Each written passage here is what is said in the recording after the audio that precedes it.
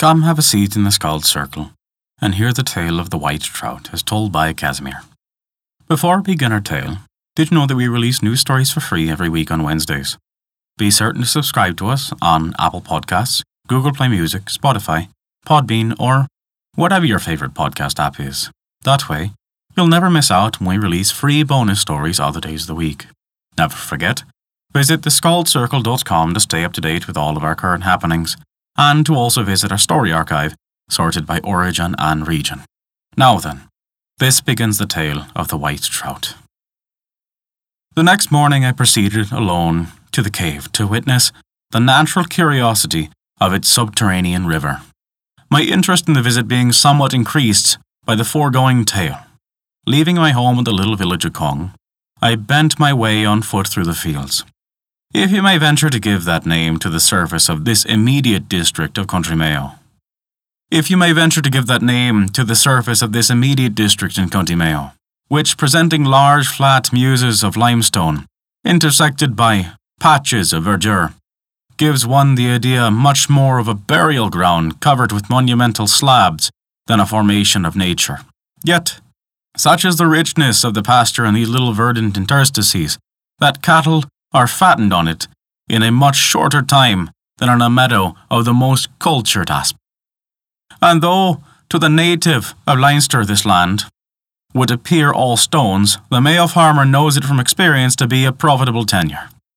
Sometimes deep clefts occur between these laminae of limestone rock, which, closely overgrown with verdure, have not infrequently occasioned serious accidents to man and beast.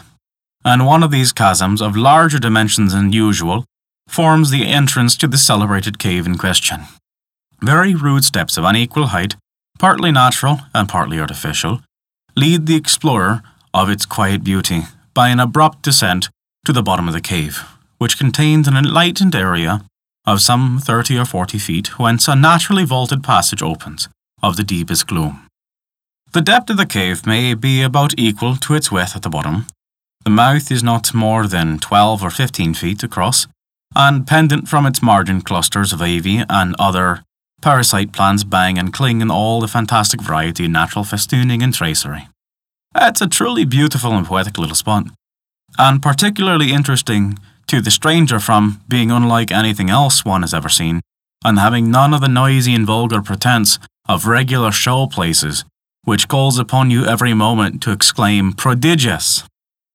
An elderly and decent-looking woman had just filled her pitcher with this deliciously cold and clear water of the subterranean river that flowed along its bed of smooth and small, many-coloured pebbles. As I arrived at the bottom, and perceiving at once that I was a stranger, she paused, partly perhaps with the pardonable pride of displaying her local knowledge, but more from the native peasant politeness of her county. To become the temporary cicerone of the cave. She spoke some word of Irish, and hurried forth on her errand a very handsome and active boy, of whom she informed me was her great-grandmother. "Great-grandmother," I repeated in an unforeign astonishment. "Yes, your honour," she answered, with an evident pleasure sparkling in her eyes, which time had not yet deprived of brightness, or the soul-subduing influence of this selfish world bereft of her kind-hearted expression. "You are the youngest woman I have ever seen," said I, "to be a great-grandmother." "Troth, I don't doubt you, sir," she answered. "And you still seem in good health, and likely live many a year yet," said I. "With the help of God, sir," she said reverently. "But," I added, "I perceive a great number of persons about here of extreme age. Now, how long generally do people in this country live?" "Troth, sir," said she with the figurative drollery of her country, "we live here as long as we like." "Well, that is no inconsiderable privilege," said I, "but you, nevertheless, must have married very young." "I was not much over 16, your honour, when I had my first child at my breast." "That was beginning early," said I. "True for you, sir, and faith, Noreen, that's my daughter, sir, Noreen herself lost no time either. I suppose she thought she had as good a right as her mother before her. She was married at 17, and a likely couple herself and her husband. So you see, sir, it was not long before I was granny. Well, to make the saying good, As old cock crows, the young bird chirps. And fikes, the whole bred seed and generation took after the old woman. And so, in the course of time, I was not only a granny, but a great-granny. And by the same token, here comes my darling Podine Bon, with what I sent him for.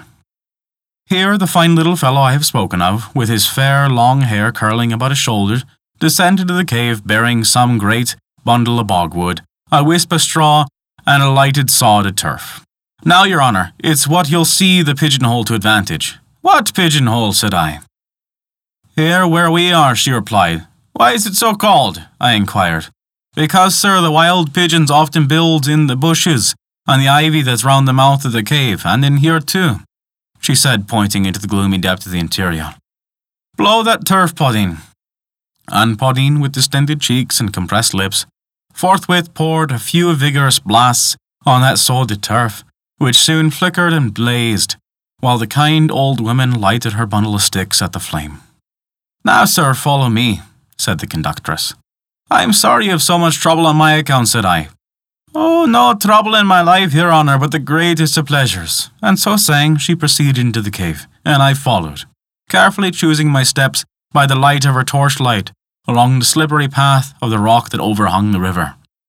When she had reached a point of some little elevation, she held up her lighted branches, and waving them to and fro, asked me could I see the top of the cave.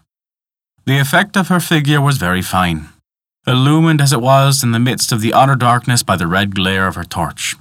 And as she wound them round her head, and shook their flickering sparks about, it required no extraordinary stretch of imagination to suppose her with her ample cloak of dark drapery, and a few straggling tresses of grey hair escaping from the folds of a rather Eastern headdress, some sibyl about to commence an awful rite, and evoke her ministering spirits from the dark void, or call some water demon from the river, which rushed unseen along, telling of its wild course by the turbulent dash of its waters, which had the reverberation of the cave rendered still more hollow.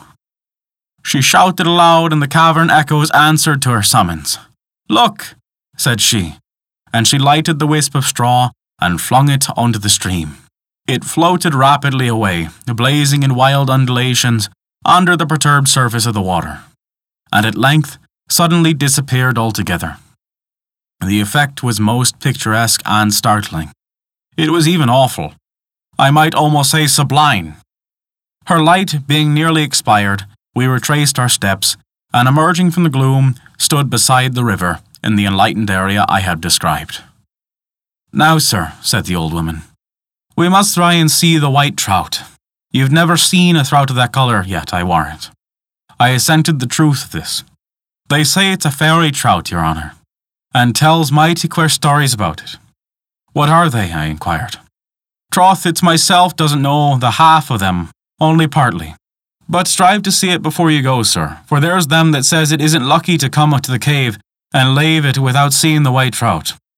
And if you're a bachelor, sir, and didn't go to peep at it, troth you'll never be married. And sure of that I'd be a murther.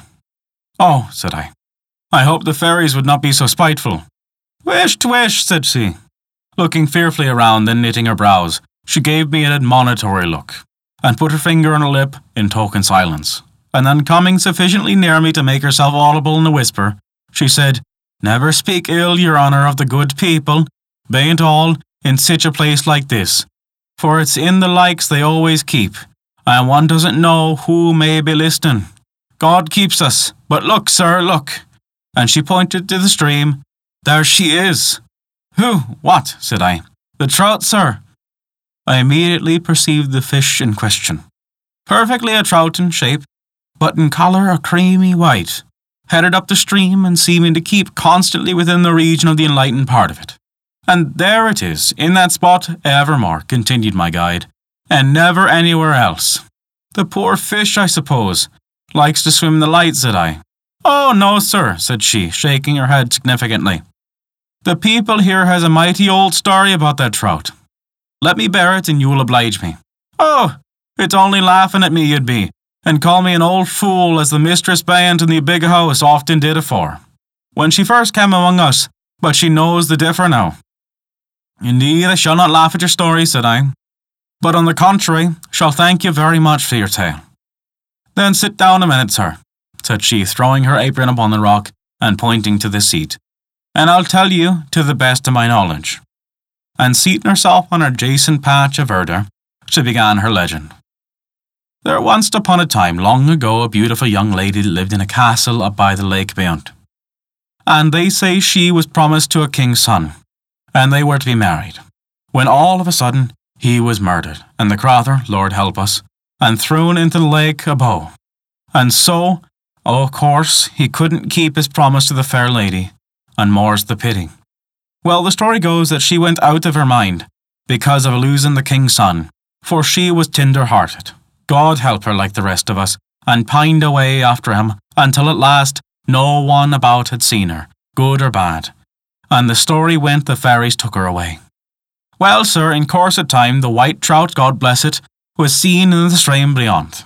And sure, the people didn't know what to think of the creature, seeing how a white trout is never seen afore nor since, and years upon the trout was there. Just where you see it this blessed minute, longer nor can I tell you, aye, troth, and beyond the memory of the oldest village. At last the people began to think it must be a fairy, what else could it be? And no hurt nor harm was ever put at the white trout, until some wicked sinners, soldiers, came to these parts and laughed at all the people, and gibbed and jeered them for thinking of the likes, and one of them particular, bad luck to him, God forgive me for saying, swore he'd catch the trout and ate it for his dinner, the blackguard. Well, what would you think o' the villainy of the soldier? Sure enough, he caught the trout, and away mid his home, he puts in a frying pan, and into it he pitches the purty little thing. The trout squealed all as one as a Christian creature, and my dear, you'd think the soldier split his sides laughing, for he was quite the villain. And when he thought one side was done, he turns it over to fry the other. And what would you think but the devil a taste of a burn was on it, all in all.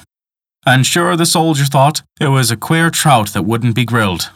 But, says he, I'll give it another turn, and by, little thinking what was in store for him.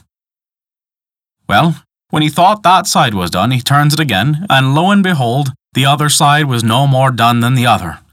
Bad luck to me, says the soldier, and that bates the world, says he. I'll try you again, my darling, he says, as cunning as you think yourself, and so with that he turns it over and over. But the devil assigned to the fire was a purty trout. Well, says the desperate villain, for sure, sir, only he was a desperate villain entirely. He might know he was doing a wrong thing, seeing that all his endeavours were no good. Well, says he, my jolly little trout, maybe you're fried enough, though you don't seem overdressed, but you may well be better than you look, like a singed cat, and a titbit after that, says he.